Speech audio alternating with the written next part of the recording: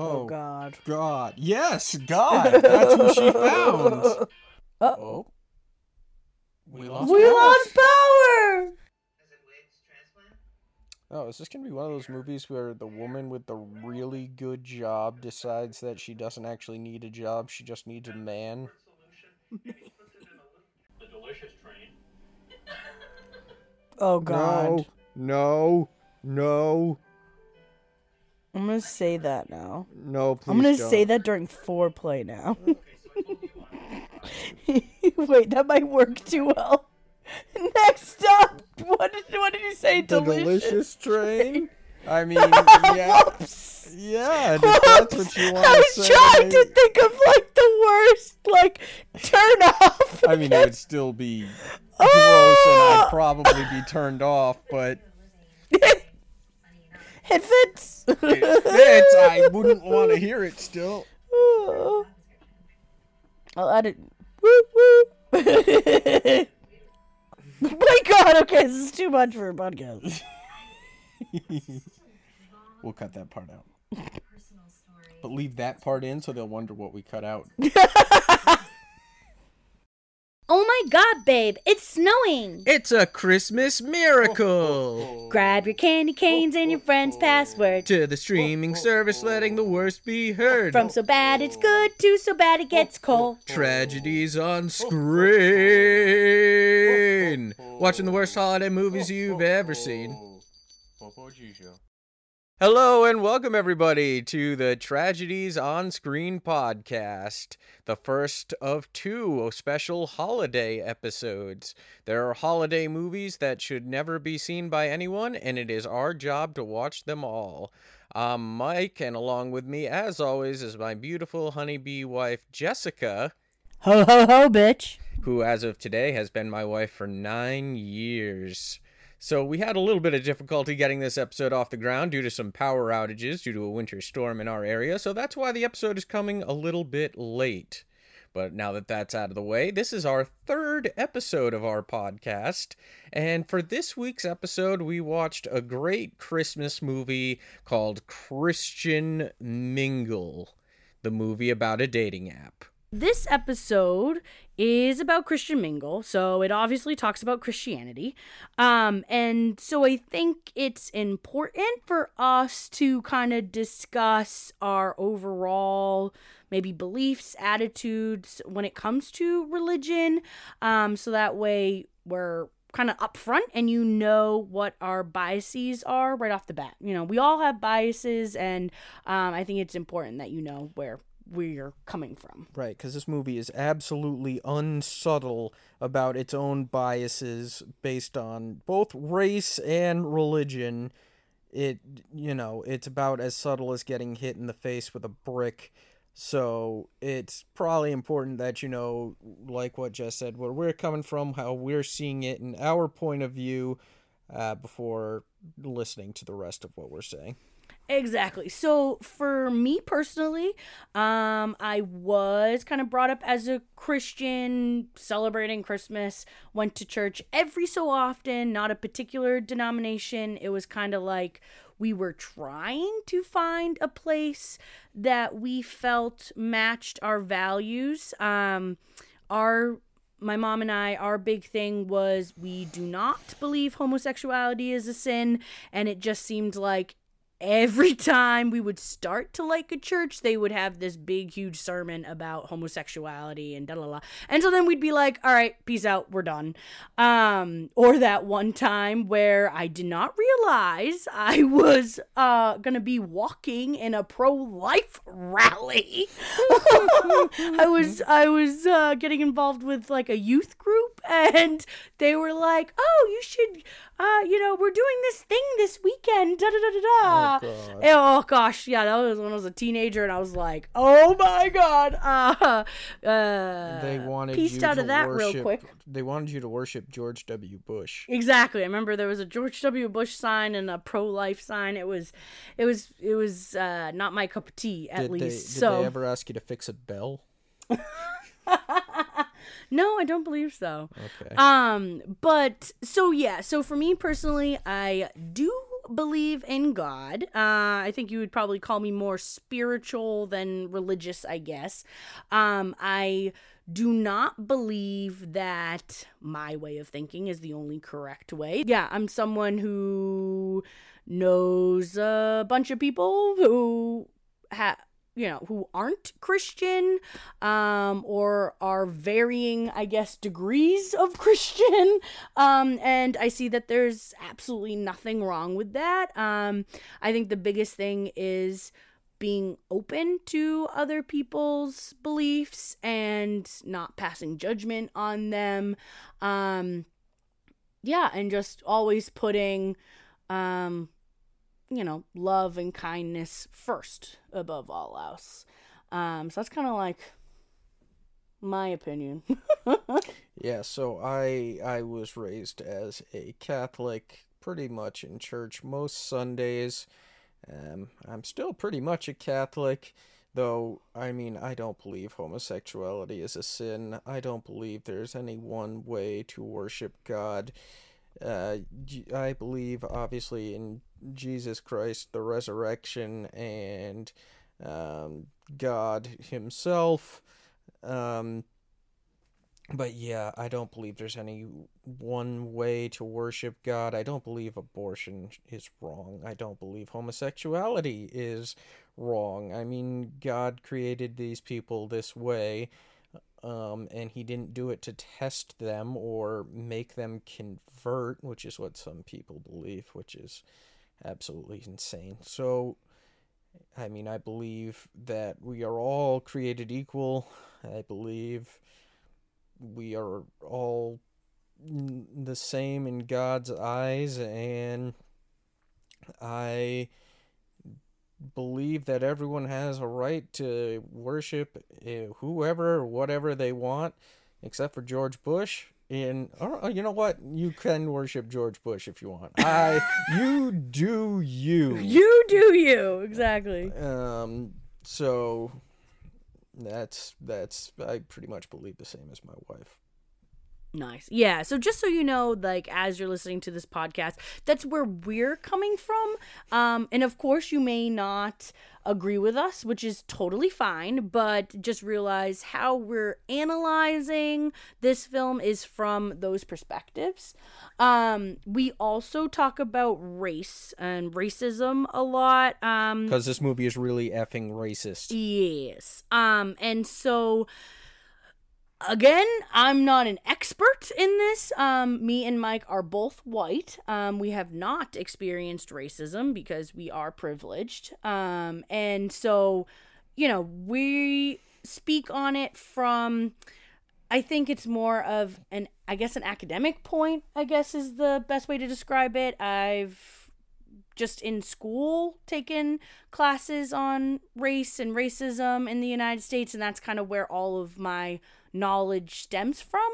I've had conversations with my friends who are not white, and so I've heard some of their stories, and so some of my opinions also come from that, or I guess my experience comes from those conversations.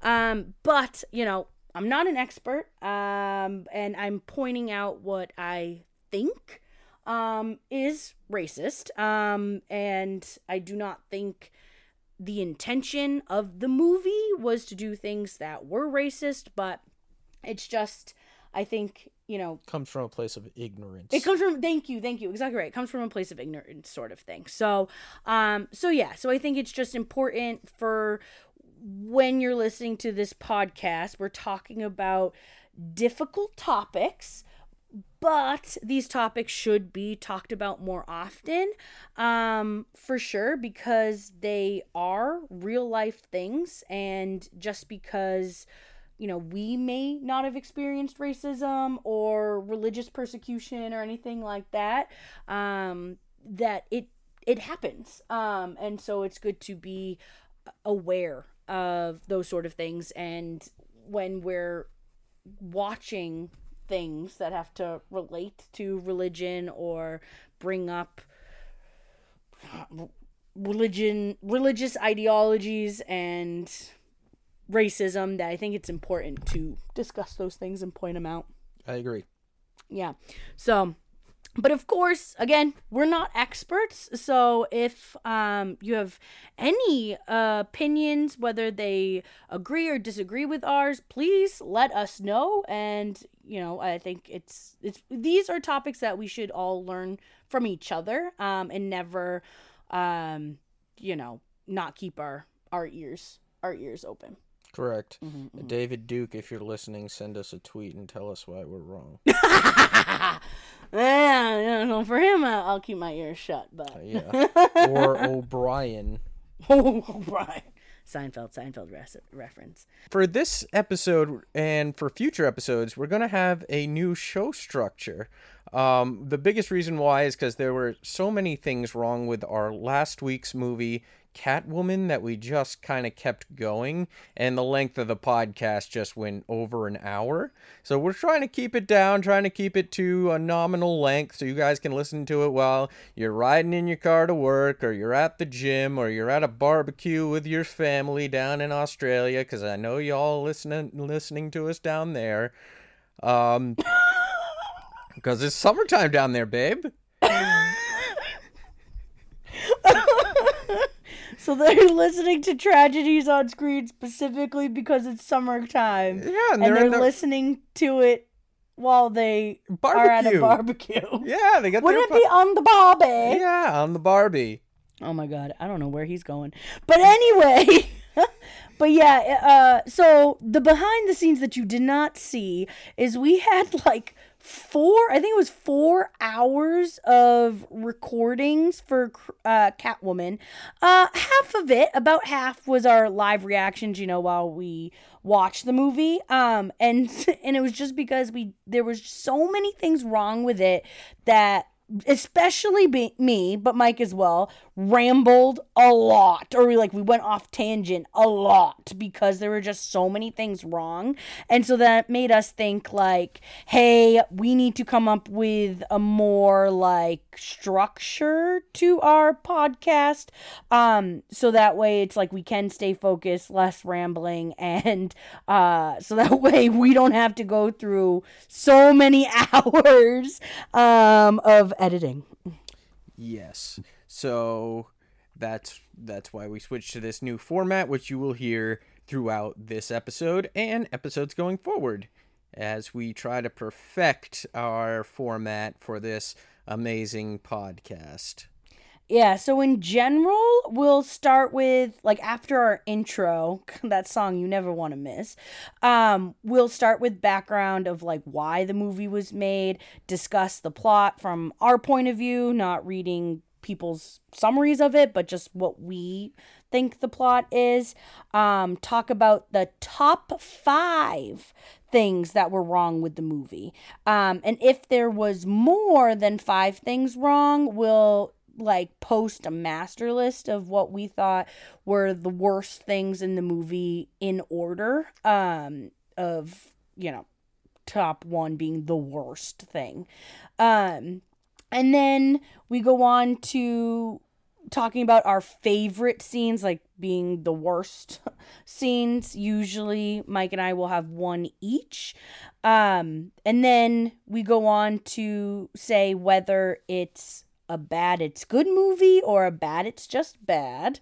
and where it ranks among the movies that we have watched so far. And then we wrap it up with discussing additional info about the movies or actors, how much the movie made or lost, maybe if there was really good actors in it that we were just surprised were in that particular movie. And then, as always, we'll discuss what the next movie will be. Yes, indeed. We will randomly select a new movie to watch for the next week. So, for this movie, Christian Mingle, here's the background. Here's why Christian Mingle, the movie, was made. It's not because anyone asked for it. It's because in 2010, writer and director of Christian Mingle, Corbin Burnson, who might best be known for playing Harry Spencer in the TV show Psych, wrote his first faith-based movie called Rust. Now, this movie actually got good reviews from both critics and audiences alike. Then he wrote another 3 faith-based movies, and then he wanted to write about faith in a not faith movie way. He basically said, things happen to Christians that aren't just faithy, quote unquote, and we should write rom-coms and because Christians fall in love too. So he then met the owner of the website Christian Mingle, yes, that Christian Mingle, at a faith and film summit, because those are a thing that exist in this reality, God help us, and asked if he could do Christian Mingle the movie. He seemed so proud of himself, saying, "I made up the plot of this movie on the spot because God guided me." Please trust me that you don't need any kind of God to help you make the plot of any rom-com, let alone this one. So, babe, what would you say the God-directed plot of this film was?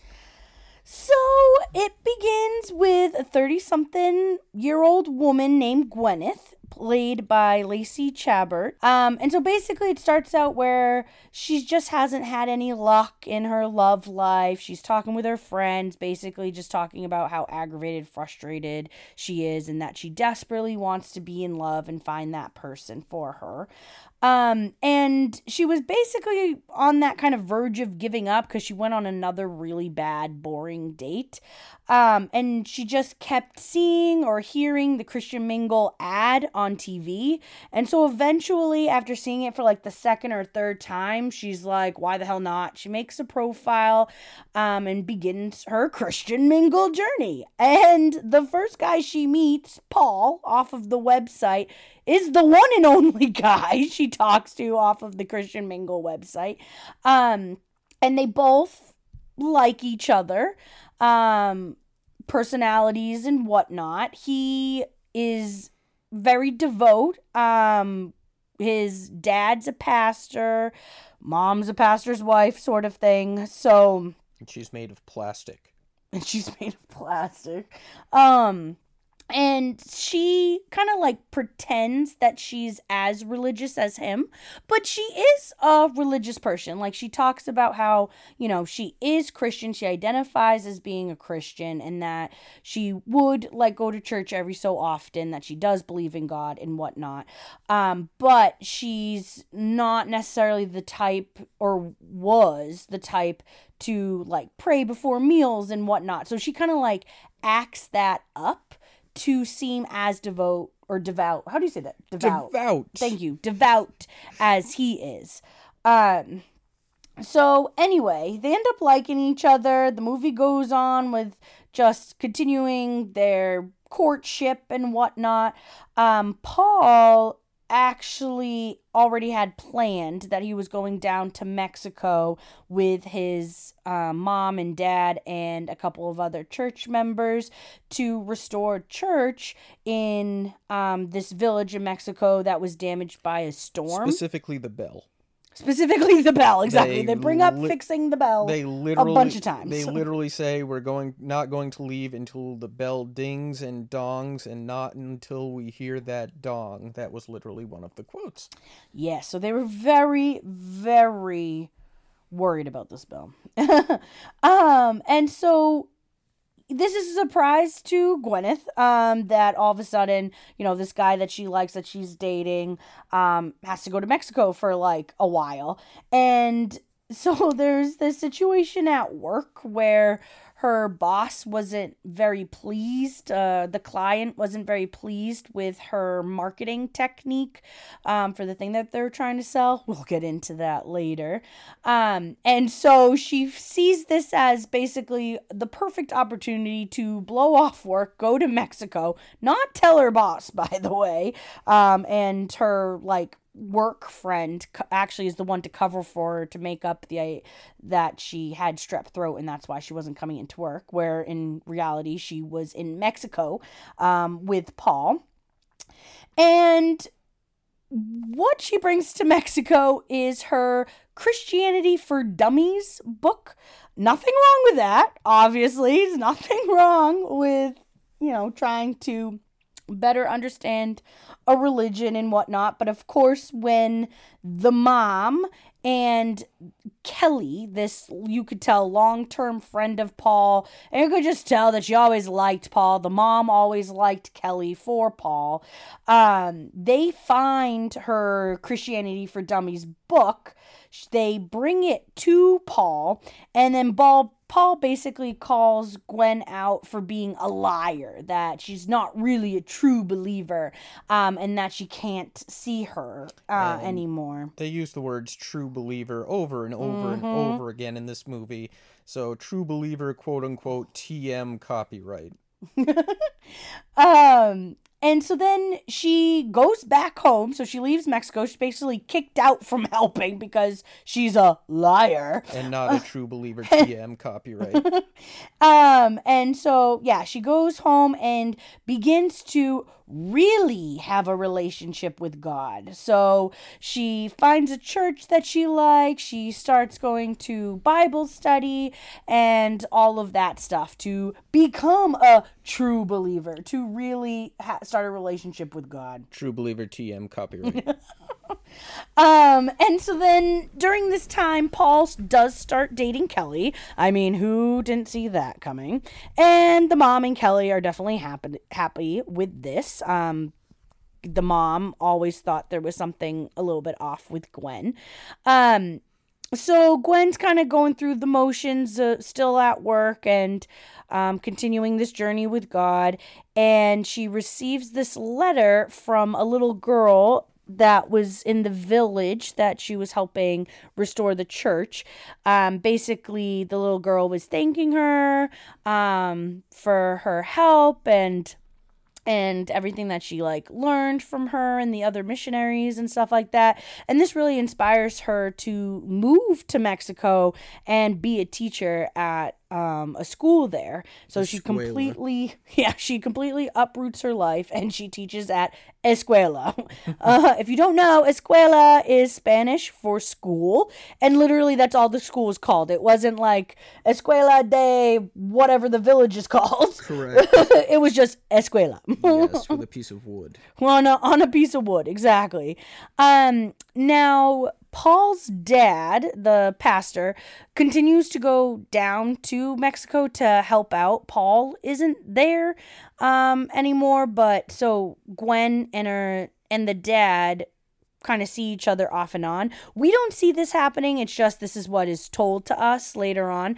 And that's how Paul knows that Gwen has uprooted her life, has gone to Mexico, and really has apparently become a true enough believer for Paul to now like again. And so anyway, he goes to Mexico, basically immediately proposes, and that's the end of the movie. Just a montage of people proposing. Yeah. Yep, the movie literally ends with a montage of people proposing in random spots, and that's it. Yeah, basically, in summary, the plot is girl wants man, girl is already religious, man wants someone who is more religious, or apparently isn't lying about it, quote unquote. Girl becomes more religious, or the type of religious that he wants. Right. Guy then likes girl. They live happily ever after. She completely changes herself for a man. Basically. What a great movie. And that has to do with a lot of what we went wrong. We have our top 5. So we're going to go in order from the least worst to the worst. Yep. Mm-hmm. So our number 5 worst thing of this movie is how she overall compared herself and her love life to her friends. She seems pretty nasty to her friends. She really emphasized the whole normal, quote-unquote, timeline for dating, getting married. I mean, she puts down her friend, what is her name? Mary Lou or something? Something like that. Mary Lou or Mary Ann. Mary Ann. I just remember it was Mary something. Being engaged forever and never getting married. Oh, no. It was that she didn't have somebody. Oh, that she I'm pretty sure. I don't think they... Or maybe it was that. I thought it was that. Basically, she said something off the cuff that at least she'd be getting engaged before this friend. And then Yes. all of a sudden she sees like a Facebook post that she got married and she was like, oh my God, Yes. I need to find a man. And Right. that's what gets her. Another reason for why she started her Right. Christian Mingle She profile. sees her friend got married and that makes her upset. That's right. And so obviously because women just can't control themselves and their whole goal in life is marriage, she gets so upset and so she'll completely change herself, her views, her beliefs for a man. And so yeah, she's not very friendly to her friends. She puts them down and she wants to see herself as better than they are. And that's why she wants to get married so quickly. Yeah, it's definitely what comes off in that way. So our fourth worst part of this movie. It's a movie based on a dating app. I don't know how anybody thought this was a good idea. I mean, of Christian Mingle, of all dating apps, you're making a rom-com based on an app where nobody is going to get laid, at least not until they get married. So, I mean, like, who had the idea? Why would you come up with an idea for a movie based on a dating app? So, what, you make a movie called Tinder and it's a woman who receives, like, hundreds of dick pics? I mean, that's what the movie... That's real life! That's what the movie Tinder would be. I mean, I think I've seen that movie, just not in any conventional movie theater. So maybe that movie does exist, but I don't think it's called Tinder. It's called... Well, you know, we won't have to get into that. So, I mean, my God. So, think of back to what we were saying at the beginning when Corbin Burnson said, hey, yeah, I came up with the general plot of this movie and it was a stroke from God. Well, no. This is the same damn plot in every frickin' rom-com, first of all. Second of all, this is the most easy plot to come up with if you're going for a Christian dating movie. And third of all, it's just an ad for the Christian Mingle dating service, which as of 2022, as of this recording, I don't think really functions anymore. Well, I guess we should find out. Let's make a profile and see what happens. And we'll swipe left. And we'll question. Are you a true believer? TM copyright. Exactly. And the thing is too, when it brings up the Christian Mingle ads, like I get it. Maybe the first time she sees it, you would want to show the full ad, whatever. But like it was at least twice. There might have been a third time where you literally see, maybe it's not necessarily the entire ad, but a huge chunk. So it really felt like the movie was an ad for Christian Mingle. Yeah, I mean, it seems like it was a 2-hour... Yes, this movie is almost 2 hours long. They somehow dragged this plot out for 2 hours, the most basic plot possible, for 2 hours, and it was just all about Christian Mingle, the dating site, which is a paid dating site, by the way, because as we all know, you know, being a Christian means accepting and taking other people's money, so... That's how this works. So that was our number 4. Number 3. This kind of goes in line with what Mike was talking about earlier, the whole like stereotypical rom-com or a lot of movie plots where it's all about women giving up jobs because of a man or because the writer or director kind of puts this overall message out that women care more about their love lives than their career lives, for instance. So anyway, she has this great job. She is the VP of marketing at this company, and it's multiple times throughout the movie, you just tell that she just doesn't care about the job because of her desire to be with Paul, like wanting to find a man and you know, specifically Paul. And that's why the movie, like when I brought up the plot, it's not even really in the plot because it wasn't big at all. Like it wasn't a huge part of the movie. It was only her journey of, you know, basically making her way to Paul. It wasn't even her journey of getting closer with God. It was her journey to get to Paul, basically. But anyway, so we already talked about how she just ups and leaves to go to Mexico. And so what happened was there's this new client, and he's someone that has created a pill to supposedly get rid of baldness. So like men's hair will grow again if you take this pill. And she didn't do any work. All of a sudden her boss calls her into a meeting. The clients want to see what she's come up with at that point. Again, she hasn't worked on it at all. So because she's thinking and infatuated with Paul. Exactly, and she's just talking to her work friend Pam about Paul the entire time, like never actually working on work.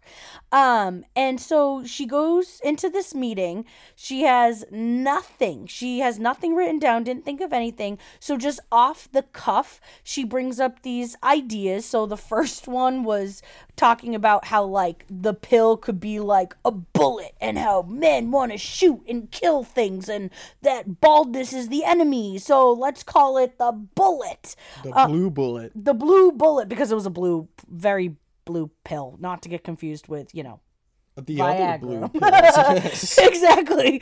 And then the client didn't like that idea. So then the second idea, because of her, new journey to be closer with God, she's thinking about it in a more God-like way, and how, maybe men who are bald might be like, why, God, why? And she kind of says, well, these pills could be, what was it? Heaven's rain? Rain from heaven. Rain from heaven. And she kind of like gave an example of, hey, the pills let's drop all these pills on top of my boss's head who is bald. And again, that's another example that the client really didn't like. And I mean, if we're thinking that's kind of like a real thing where she has no idea and she's coming up with these two ideas off of the spot, not bad, but she shouldn't be upset when the client doesn't like it. It's like, hey, you didn't put any effort into this. You didn't put any time into this. So you shouldn't be so upset with your job that you're like, well, fuck you. I'm going to Mexico because this guy that I just met is going to Mexico and I want to continue to, spend time with him. Yes. Yeah, that's that was brutal.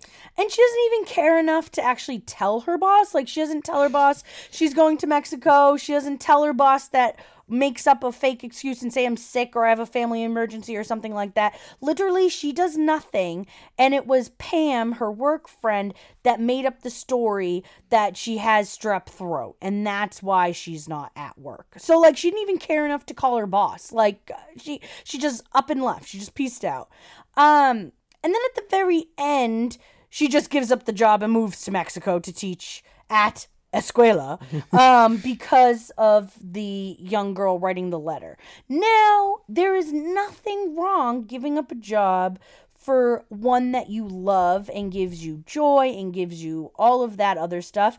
But, like, it really didn't, how the movie portrayed it didn't really, like, it wasn't like teaching was her passion. Like, it just didn't build up to that. So it literally feels like she left her job to go to Mexico in a way, I don't know. It just didn't really make it feel legitimate. Like, right. Yeah. I don't know how else to explain it. It just made it seem like it almost came out of nowhere. Mm-hmm. Like, oh, I don't need a career. I didn't work hard for this. Or I just need to get up and change my life drastically. Like, babe, you've been working on a PhD for the past however many years, 4 or 5? 5. This is my 5th year. Yeah, I mean, you wouldn't just give that up and run to a third world country to live down there because you once fixed a church bell? Is that what you're telling me? Honestly, well, because you're so funny.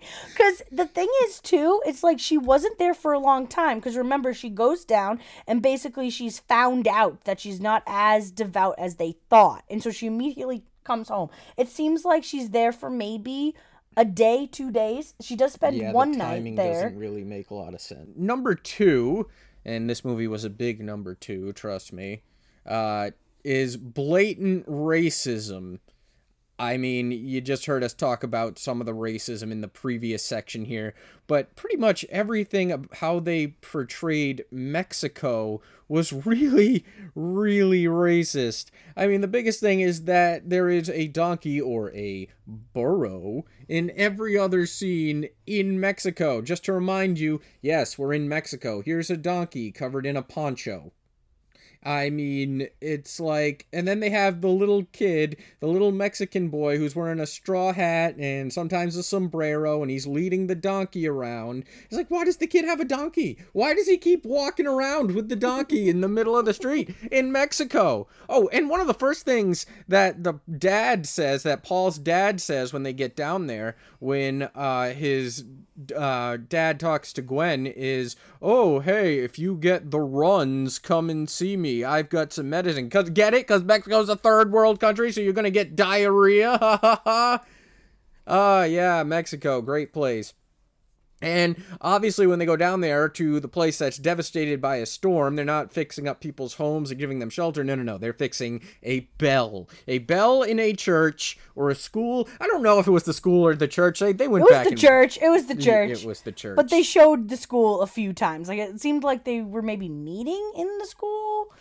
But, right. Again, not clear. But the bell was part of the church. Got it. So they fixed the bell and they said, screw everyone else. The church has been restored. Praise God. And then they had all these signs in English about how to praise God and their own church on the walls of buildings everywhere, literally just promoting their own church in English and promoting themselves as missionaries. And, like the people who aren't able to speak English are somehow supposed to read those signs. And yeah. That's my rant. Honestly. Another big thing that kept popping up is just like this very blatant, apparent, in-your-face contrast between the all-white missionaries and kind of these helpless Mexicans, basically. It totally brought up the whole, like, white savior thing, and it just wasn't good. Like, it just made me keep thinking about that as I was watching the movie, where it really just showed all the churchgoers, all the missionaries that went to Mexico, all white, which didn't have to be the case, first of all. But yeah, so they're all white. And then the Mexicans that are down there in the village, you don't see any of them like helping out or restoring things or working with the missionaries. You barely see any of the Mexican adults at all. Honestly, I just remember seeing two older men just standing, like, leaning on buildings. And that was it. Behind the donkey. And then, exactly. And then you do see a bunch of kids, but that's it. And so the only person you see kind of like helping out is like Jose, the one boy. You're right. And again, I think this is portraying very dangerous things. Like, we've all heard stereotypes like Mexicans are lazy and all this other bullshit stuff. And I think it was doing that. I doubt it was intentional, but when you have, racism that runs so deep in this country and elsewhere, that it's like an unconscious thing that I feel like people do. And so if you're a writer or director, you can like unconsciously write in or, set up scenes in a racist way. And so when I was watching it, I just kept seeing that it was like, oh, you have these white people that are working, that are helping this village, whereas the people of the village are sitting around and doing nothing, So it was really bad. It was really, really bad. And that kind of brings up the whole letter that I talked about before, where it's like this little Mexican girl thanking the white woman, and we can assume that all of the missionaries were sent similar letters, and the young girl Maria kept apologizing for her broken English. Oh, my English is bad, or my English is not good, da da da da. So this like apologetic thing where, again, you're thinking about it, it's not an actual Spanish speaking person writing this letter. Like, this is Corbin Burnson, the writer of the movie, who wrote this letter. So it's like, you found it important enough for a Spanish-speaking person who is speaking perfectly fine in English that you can understand, and it's like, written English or what have you, and having the need to apologize for it twice. So I just think it's like apologizing for not speaking your native language to a white person. It just kind of brought up that dynamic again. And also seeing it as like, this student is bilingual, at least. Who knows? Maybe she speaks other languages too. But seeing it as speaking Spanish and not being fluent in English as a bad thing, or not as good as being fluent in English. Whereas, what's her face, Gwen, wasn't bilingual, you know what I'm saying? So it was just, it's just a lot of the things that we see in daily life just on screen. And the way that she was speaking in quote-unquote broken English wouldn't be the same way as a Spanish speaker would speak in broken English, because I gets directly translated into Spanish as yo, so that sentence structure is relatively the same. You wouldn't in Spanish say, me want this. So when you translate I want this from Spanish to English, you would get the same sentence pretty much over again. You wouldn't replace I with me like you would in other languages where the object comes first.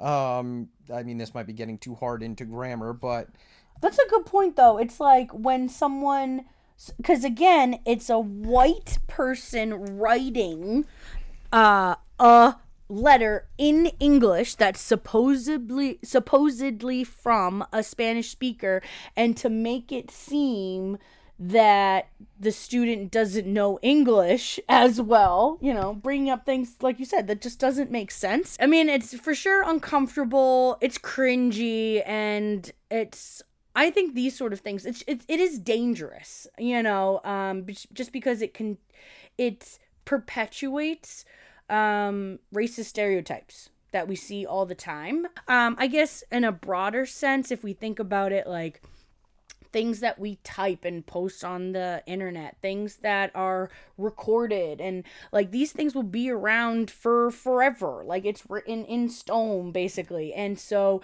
to have, I don't know, these sort of nationalist, racist kind of tendencies captured, I just think it's a dangerous thing, because it continues to perpetuate things that we should break away from. I agree. Yeah. Oh, well, do you want to explain the yellow tint filter? Yes. You know how in every movie scene that's shot in Mexico, they put this weird yellowish or sepia filter tone over the camera, so hey, we're in Mexico? Well, yeah, it does that too. So you get to Mexico, it puts a yellow, dusty, quote-unquote filter over the camera, and it's like, oh, look, it has a different tone and filter. We're definitely in Mexico. And yeah, that's how you know that they're in Mexico. The skies are different. Yeah, the sky is different. And there's a donkey and a kid in a sombrero. Exactly. So there was another super blatant racist thing happening. So Pam, that's the friend at work, she's a black woman, and there's this really weird dynamic between Pam and the boss of the company. Like, every interaction we see with Pam and this boss is basically like the boss interrupting Pam and Gwen talking, which is fine because they're at work, and it's like, okay, there should be work being done. They should be working. They should be working. We don't know what Pam's role is at the company at all, because she's always in Gwen's office. Like, we don't know if she has her own office or anything. But really, I can only assume that she's like an administrative assistant of some sort, maybe an office manager, something like that, because the boss always asks her to do things, which, again, it's okay. Like, you're at work and your boss delegates things to people. That is totally fine. But just the way things were asked, like, it was, I think it was trying to be funny, but it was, again, this awkward dynamic between, you have no idea what role Pam's playing, but what we do know is that this white man keeps asking her to do these really menial jobs, like getting a coffee, cleaning the coffee pot, like... Yeah, and he's like, the coffee is cold and we need it hot for our new guest and our big client who's coming in today. Also, the boss dresses like an admiral, a ship admiral. And he gets called the Admiral. I don't understand why. They're not anywhere near the ocean. But, yeah, I mean, he wears the captain hat, a blue overcoat. Yeah, he refers to everything in ship terms. Doesn't make a lot of sense to me. Exactly. So it was kind of similar with everything that happened in Mexico, where it was just a really odd, cringy, uncomfortable dynamic. And then, so Pam is Gwen's work friend. She's really, like, Pam's the one that Gwen talks to at work about all of her love life issues and da-la-la. But it's like not even 2 sentences into their conversation where Gwen calls Pam Oprah, which, again, nothing wrong with that. Oprah's a wonderful woman who's done a crazy amount of things. But it appears that she only calls her Oprah because she's black. Exactly. And it was just because, like, Pam was giving her advice like she normally does. So... it was just, again, one of those things where it's a white man writing this, an interaction between a white woman and a black woman, and he thinks, I don't know, it's almost like... this is funny. I'm going to call you Oprah because it's funny. So the number one worst thing about this movie is the way that the movie continues to say that there's only one right way to, specifically in this movie, to be a Christian. Like how they kept referring to Gwen as being a liar, as being deceitful, as being all this and whatnot, when it's like... okay, she signed up for Christian Mingle. She is a Christian. Yeah. So how is that lying? And not only that, but she was learning how to be a Christian and a better Christian. And she had read Christianity for Dummies, and she had read the Bible and made a whole bunch of notes and footnotes. And because of that, her family, Paul's family, didn't like her because she wasn't a Christian from the beginning, or she wasn't as strong of a Christian as they are, I guess. I don't know. I mean, how are you supposed to be a strong Christian as someone who's a pastor? Also, vanity is a pretty big sin in Christianity, and Paul's mom was filled up with more Botox and plastic than, the actual botulism virus, and more plastic than the bottom of the ocean. So, there's nothing wrong with that, but no, but there's nothing exactly. wrong with that. But if you're gonna talk about how much of a Christian you are, maybe use some of that Botox money to fix something other than a bell in Mexico, or pass judgment on someone else. Well, yeah, don't pass judgment. But if your goal is to help people, then injecting yourself with virus toxin and frickin' more silicone than San Francisco, then just spend that money on things that actually matter to your religion, or that you profess to actually matter to your religion. Or maybe they did. Maybe their religion only cares about bells in churches. I mean, that bell was a pretty big priority for them. Mm-hmm. So yeah, and then we can... I mean, just the way the movie was about how it's like, okay, there's only this one way to be a good Christian, and really emphasizing that this is the way to go. Like, having such a strong relationship with God and, this true believer and all of this stuff. It really insinuates that is the only correct religion. So hardcore. So it's just like, you just think of all the other religions that are out there that people believe in, and I just think that this movie, like many other things, are basically saying that all of those other religions are wrong.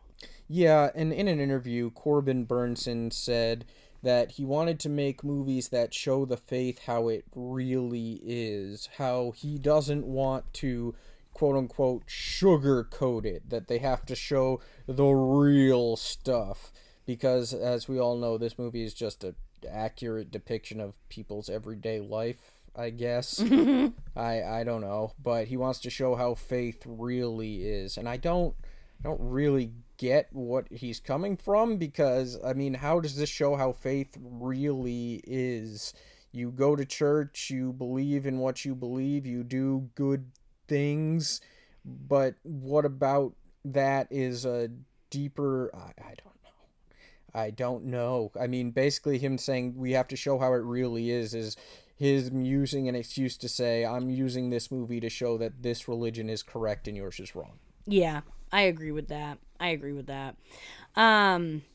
Yeah, and the whole idea too of, Gwen is on a journey. And I don't know if we haven't really said this clearly, but like, it's totally fine to have a movie depicting like a woman's relationship with God, trying to get closer to God, and that like whole thing. Like, that's totally fine. We're not the most religious people in the world, but especially me, I guess.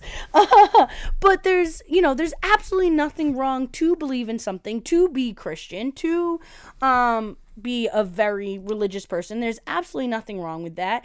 But the fact that they were so like ostracizing Gwen, even though she's doing the thing that they would want people to do, like, that's the whole saving people thing, is so it really didn't make any sense. And we did read some reviews, because I was like, am I thinking this way because I don't know, am I not being realistic with Right. how I'm seeing this sort of thing? Yep. And so I was looking up reviews, and a lot of people were kind of saying like, hey, I'm super religious, I am Christian, da da da da, and I don't agree with what this movie said. Like, Yes. as a good Christian, you should be helping Gwen on her journey, not kicking her out.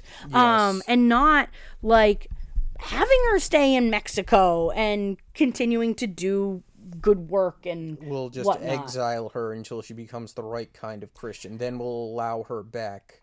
Exactly. I mean, even in the story of the prodigal son in the Bible, the man leaves on his own, and then he comes back, and they welcome him back with open arms. I mean, he didn't, find God when he left. The family's just like, oh, he wants to return to our family, and we'll love him, and we'll care about him. In this story, it was, okay, she did the work, she's Christian enough, maybe now I'll look at her, and we'll be together. And that's just a bad message.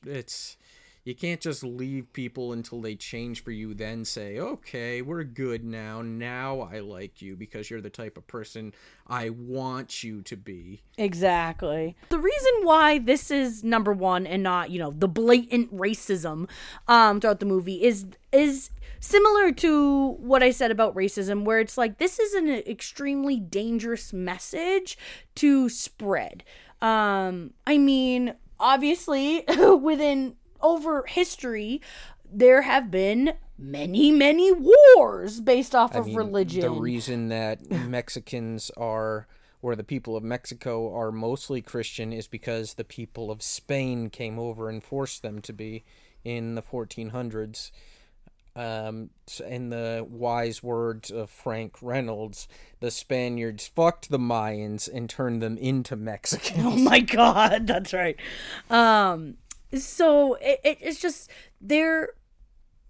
It's, I don't know, like religion, in our history and currently, lots of bloodshed, lots of killing, lots of kind of we hate you because you don't believe in the same things that we believe in sort of thing. And so to have this being talked about explicitly, I mean, they explicitly say many times that like there's only this one right way to be a Christian. And so I mean, yes, I'm making an assumption, but I don't think it's a huge leap. But it's also saying that this is the one and only religion, like, and everything else is wrong, or you're not good enough, I am better sort of thing. Yeah, and I mean, and in this big religion, our main focus is fixing that bell. Oh my God. Yes, the bell. And so I think that's why this really was kind of like our number one, just because it is sending a dangerous message. And this movie was out in 2014, so not that like long ago. No, it was only 8 years ago. Exactly. So I think that's our number one. Yeah, that was the biggest thing, and it's dangerous message. It's a message of borderline intolerance of anyone who doesn't believe the same way. And I mean, that even ties back into the racism, where the vast majority of the characters in this movie were white, and any of the heroes or the people portrayed to be heroes are white, except for the one African American character who doles out life advice at the end to her high-ranking, high-powered friend who is able to use it. Exactly. All right, babe. So what would you say your favorite scene of this movie is? So the opening sequence, as it's just, panning around, I think this movie takes place in Los Angeles or New York, some big city. It pans around and then, it's in the sky and the camera's moving through clouds and you're listening to Gwyneth talk about her life. She's saying everybody has a story about how they came closer to God. Some of them saw Jesus in a piece of driftwood. And that actually comes up later. And then she says, but mine was when I was looking for the perfect man, and then I found him. But that's him with a capital H. So the movie just starts off with this terrible pun about finding a perfect man, but that perfect man is God. And then does that mean that like Paul is the personification of her journey to God? And if so, why does God have a personification? Because that's a sin in Christianity. You can't have any false idols of God. And so, I mean, that just that pun in general. Oh, I was looking for the perfect man, and then I found him with a capital H. Oh my God. Like, oh, get over yourself. Like, whoever wrote that probably thought they were so effing clever. Like, oh yeah, did you see this? Guys, did you see this line I wrote? Oh man, this is the most clever thing in the whole movie. Yeah, well, you're not wrong. That probably was the most clever thing in the whole movie, but the bar is set so effing low that you wouldn't be able to limbo underneath it if you were as flat as a fucking, I don't know, index card. I don't know where I'm going with this. George is getting upset. But I mean, it just epitomizes the style of writing and the quality of film writing that you're going to get into for the rest of this movie right off the bat. So I mean, in a way, it's like a public service announcement. So anybody who's in the middle of watching the movie, they can start it up, hear that line, maybe nod to themselves a little bit, and then shut the movie back off and go about their day doing something infinitely better than watching the rom-com Christian Mingle. Okay? I mean, there's better rom-coms out there. I mean, like, Twilight. That's a better movie than this. 50 Shades of Grey. That's at the other end of the spectrum, I think. That's a better movie. I love how your first two rom-coms that you think of are those movies. Yes. You can tell that Mike has not watched many a rom-com. Yes. No, I have not at all. So, I mean, and maybe the last rom-com is OJ Made in America. That's probably a better rom-com than this one. Yeah, I would not categorize this as a rom-com. Like, I would categorize this as a faith-based movie where Corbin Christian was trying to get away from. Corbin Burnson. Sorry. I was just saying Christianity so much. Speaking of Seinfeld, Corbin Burnson was in an episode of Seinfeld. George talks to him on the set of NBC. I forgot about that. Yeah, and when they were writing the pilot, Jerry and George, about their show about nothing. I mean, this is a movie about nothing when they tried to make it actually be about something. So, hey, look, it merges. The worlds are colliding, Jerry. Exactly. My favorite scene in this movie. So, going back to the client who has the pills to grow hair for men who are bald, she basically goes in this whole spiel to her boss. This is before she picks up and moves to Mexico, for good. She basically talks about how her getting closer with God and believing more strongly in him, I guess, is the becoming a true believer. Becoming a true believer, exactly. She was discussing how she has this truth now. She talks about truth a lot. And she's basically saying that she doesn't feel comfortable marketing this pill because she doesn't believe in it. She doesn't believe that this pill can regrow hair. And so she kind of has this moral conflict of marketing this product. And so, okay, let's kind of take it into a couple of pieces here. There is nothing wrong with being like, hey, I don't want to market something that I don't believe in. Totally get that. But here's the issue. She doesn't do any research to see if it works or doesn't work at all. So she's just assuming that it doesn't work. I mean, again, I don't blame her for assuming it doesn't work. There are a lot of products out there that are saying like, hey, this will regrow your hair, and you see these pictures on TV or online and you're just like, I doubt that's the same person or whatever. Right. So I don't blame her for thinking that it's a lie, but it is your job to be to market it. So why wouldn't you try to do some testing? Like, her boss is bald, and during her little presentation to the client, she even does the whole pour the pills over his head, kind of being like, hey, let's fix his head, Right. And it's just like, you could have had, potentially, if it was okay with the boss, have him take it and see if there is any growth or not. Yeah, he repeatedly says that he wants it to work because he wants to regrow his hair. Exactly. So it's like, okay, so she didn't do anything, didn't even do any research. She didn't even look into the product at all. She just had this very short conversation with the client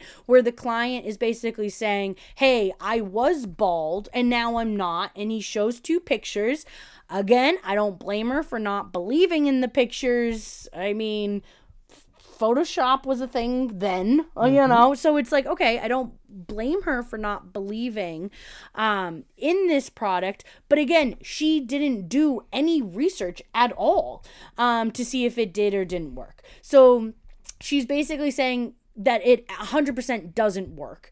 So that's one issue with it. And then also making this comparison about her finding the truth, her getting closer to God, and then making that comparison to a product that's about balding. I just feel like it's just it's one of those things that you shouldn't make comparisons between. I feel like if I was a super religious person, I might be a little offended by that being like, okay, we're making this comparison about truth, believing in God, and not believing in this bald, no bald pill or whatever. And then on the other side of it too, it's like, okay, well, even by your own logic, it's like you're not showing yourself in any way that God's real. Like there's not any physical thing that you can be like, he's real. So you're making a leap of faith. Right. So you believe that this is true by making this leap of faith. And it almost kind of goes back to there's only one right way to be a Christian thing, because it's kind of saying don't make this leap of faith, make this one. Oh, that's a good point. So yeah, that was her whole thing, basically being like, I'm not going to make a leap of faith with this product because I don't think it works, versus I've made this leap of faith. Like, it just seemed like this comparison didn't work at any level. And the fact that that's supposed to be, I would say, maybe the climax of the movie, because this is her being like, I'm changing my life. Like, I've had this kind of epiphany moment, and I'm going to completely leave this job and move to Mexico. Like, this is I would say a climactic part of the movie. I would agree, but I don't think anyone who's met on Christian Mingle has ever had a climax. Oh my God. And so just to have this high point of the movie be based on this very poorly made argument. Yeah. I mean, the script was entirely poorly written, so why would the argument she makes to become a Christian and not trust these bald pills be poorly written? Exactly. Makes me wonder how Rust got good reviews.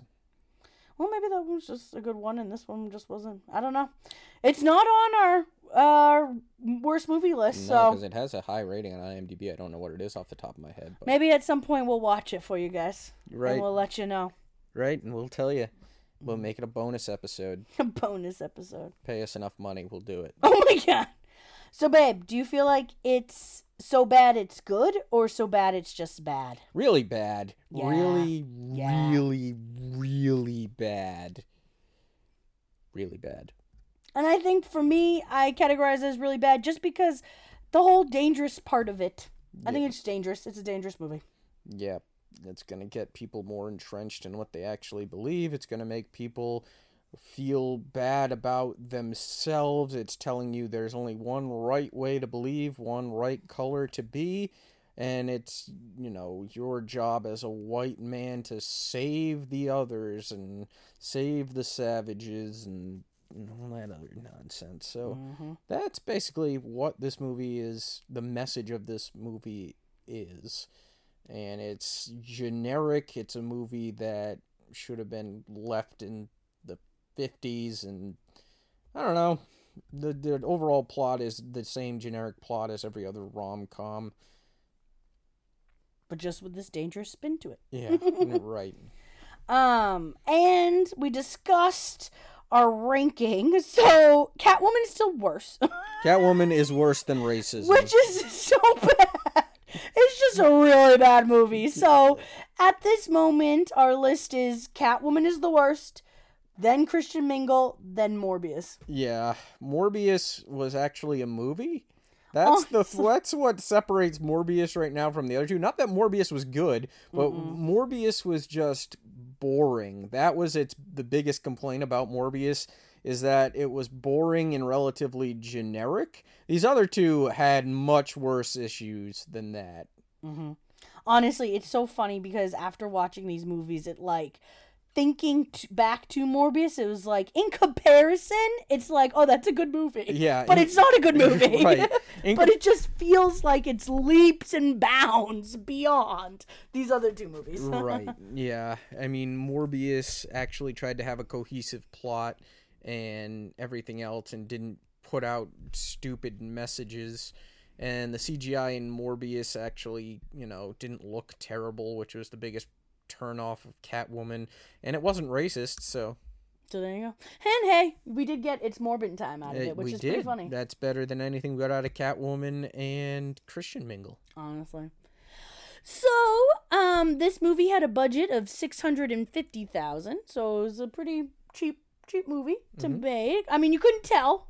I mean, it was decent when it comes to what it looked like. It was fine. I mean, Mexico was definitely a set. Yeah, it wasn't actual Mexico at all. No. But I mean, it didn't look like it was a cheap movie. No. I mean, the set in Mexico was literally just, I don't know, the schoolhouse was one building. It's like one big rock. It almost made it look like just one big rock. With the word Escuela written on it. Mm-hmm. So, I mean, they saved a bunch of money. And none of the actual brands and offices in the movie were actual companies or actual name brands. It was just generic lettering that said coffee shop or bookstore. Oh, that's right. So yeah, I mean, it looked fine when it comes to that piece of it. The box office only brought in $25,000, so even though it was a pretty cheap movie, it lost a good amount of money. It lost $625,000. I mean, maybe they could have put that money towards fixing a bell. I don't know. Exactly. Maybe Corbin Burnson needs a bell fixed, and that's where he put all of his energy towards. Maybe this movie was money laundering to fix a bell. My God. I brought up earlier that Lacey Chabert, I don't even know if that's how you pronounce her name, but Chabert. I have no idea. Chabert. But she played Gretchen Wieners in Mean Girls. She was the one that's so fetch and Corbin Burnson needs to stop making Faith happen. Oh my goodness. And she was great in it. She was my favorite in that movie. I thought she was so freaking cute. She was very fetch. She was very fetch, in my opinion. And I mean, looking at what she's done, so she hasn't done anything that's as big or maybe mainstream as Mean Girls. Before Mean Girls and after, she does a ton of made-for-TV movies. Like all on Hallmark. Were they all on her? Or maybe mostly? Like 90. I think she has a contract with Hallmark. Oh, that makes sense. Like, she's made a ton of movies recently. Like, looking at her IMDb page, it is long. IMDb page. Yeah, right. So she's definitely a busy girl. But, yeah, you probably haven't seen her in much unless you're a super, like, Hallmark made-for-TV movie She was fan. in that one Hallmark movie where the white woman leaves the big city to go to the small town, and she learns she doesn't need a job. She just needs a man in Christmas. Christmas. Do you remember that movie? Which one are you talking about? That's the one she was in. Oh, wait. Am I describing all of them? Oh, man. And the other fun thing is John O'Hurley's in it. You might not know his name. He plays Jay Peterman in Seinfeld. He plays Elaine's boss. One of her bosses.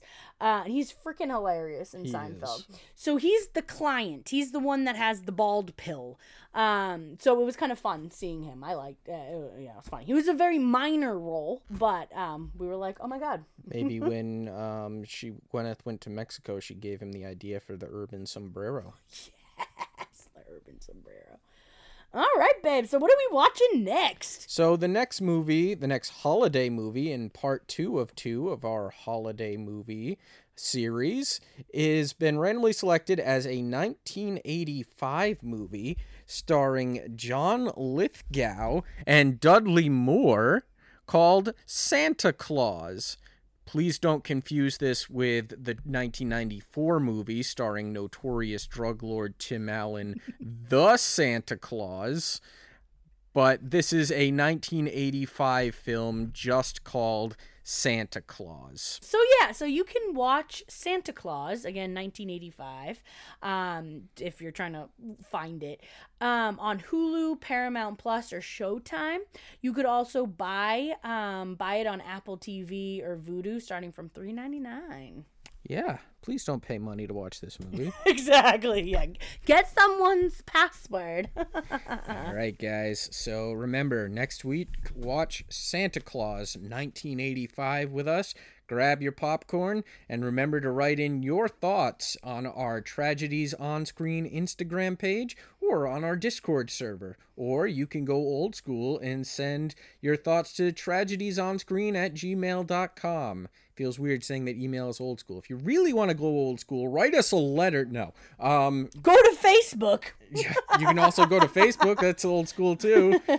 But yes, thank you for listening to this week's episode of Tragedies on Screen. Now she's getting more interested in Christian Mingle website.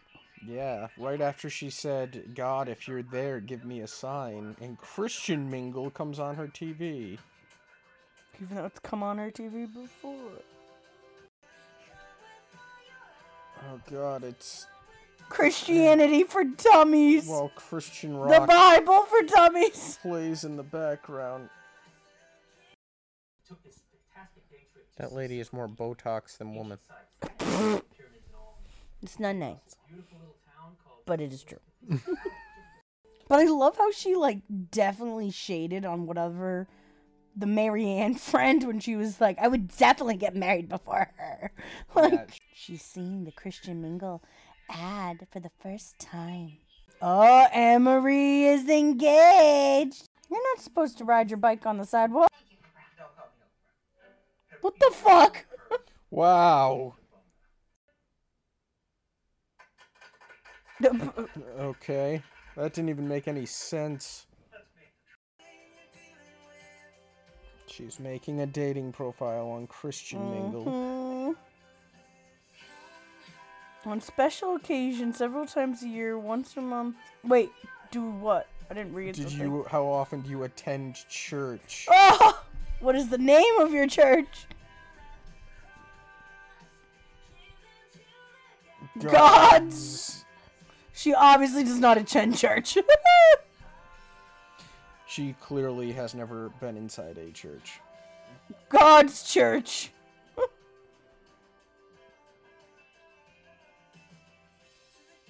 It's like you could have easily Googled the name of your nearby church. Yeah, I mean, you're on the internet. You're already on the internet.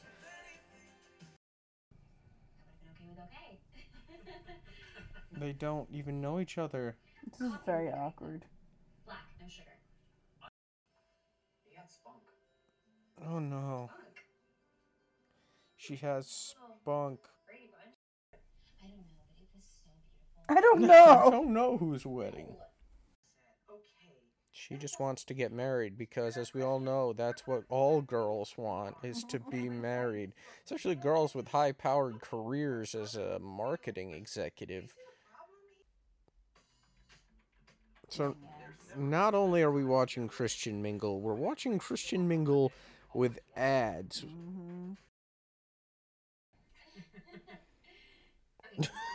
What? That look she gave him.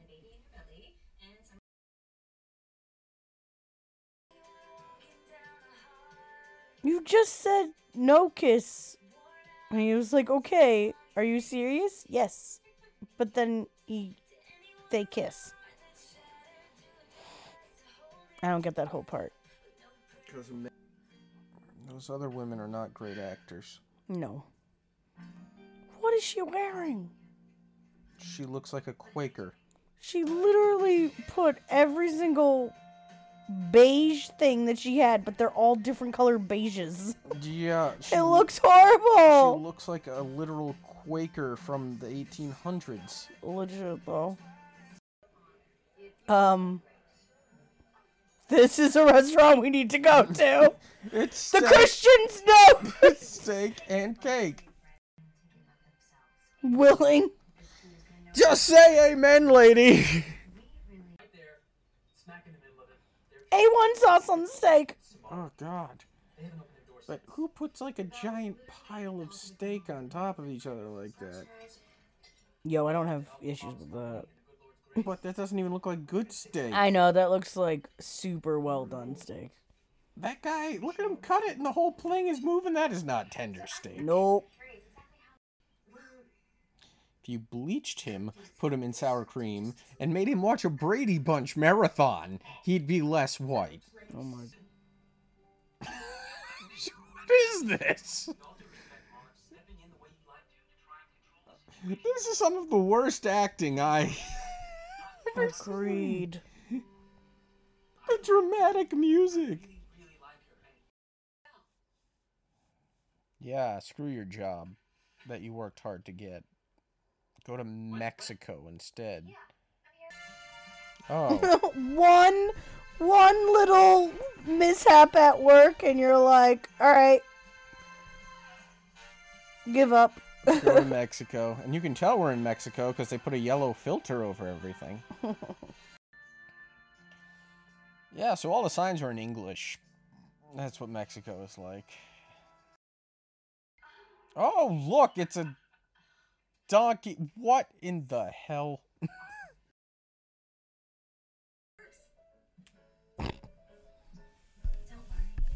You knew you were volunteering, right? Like, obviously you should bring pants and shorts and stuff. Like, you're gonna be working. Packed like you're going on vacation. So you didn't even tell your boss. Look, babe, she doesn't need a job. She just needs a man. That's what God wants. So they're going to put the church back together, because that's what's most important. You see all the buildings run down in their homes, but the church... In particular, the church bell. Right, they're not going to leave until it dings. That's literally what he says. And to reiterate, all of the signs are in English. Another Again donkey. with the goddamn donkey. Oh no, her Christianity for Dummies book. Someone's gonna see it and know she's not actually a What the fuck? It's just a brick that says Escuela on it. What the hell? He's judging her hardcore. Negative spin on religion. Spin on religion. Oh my god. So basically they're saying there's only one right way to be a Christian, which is like super fucked up. Like Yeah, but babe, what about all that negative spin on religion? More Christian rock. This one has a tambourine. She's throwing the Bible in the trash. woo! That seems like that's not an okay thing to do. It's excessive. Well, she's taking it out of the trash. Why does she have like an outdoor metal trash can in her house? It's a good question. I'm Christian, but I've already found a meaningful relationship with Christ.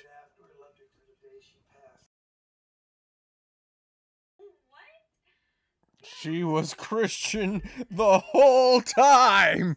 Oh, this is mind-blowing. Are you sure?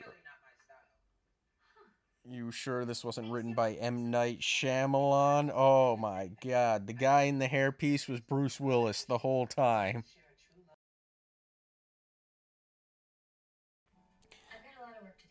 Back to the you're not a real Christian nonsense. Yeah.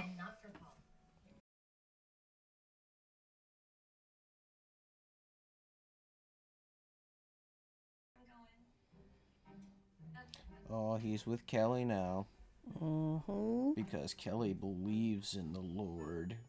The way he wants her to believe in the Lord. And truly you should know that you are your brother's keeper, and you will know that I am the Lord. Bang! Exactly. Samuel L. Jackson. This is racist as fuck. Like...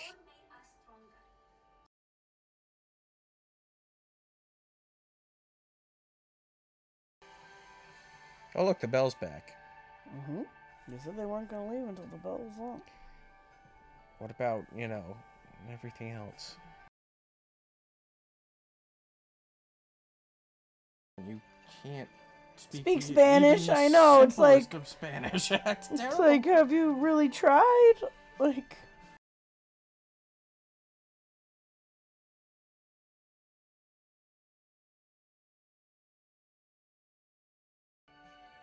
good, they have Christmas piñatas. Get it? Because we're in Mexico! We haven't beaten you over the head with that!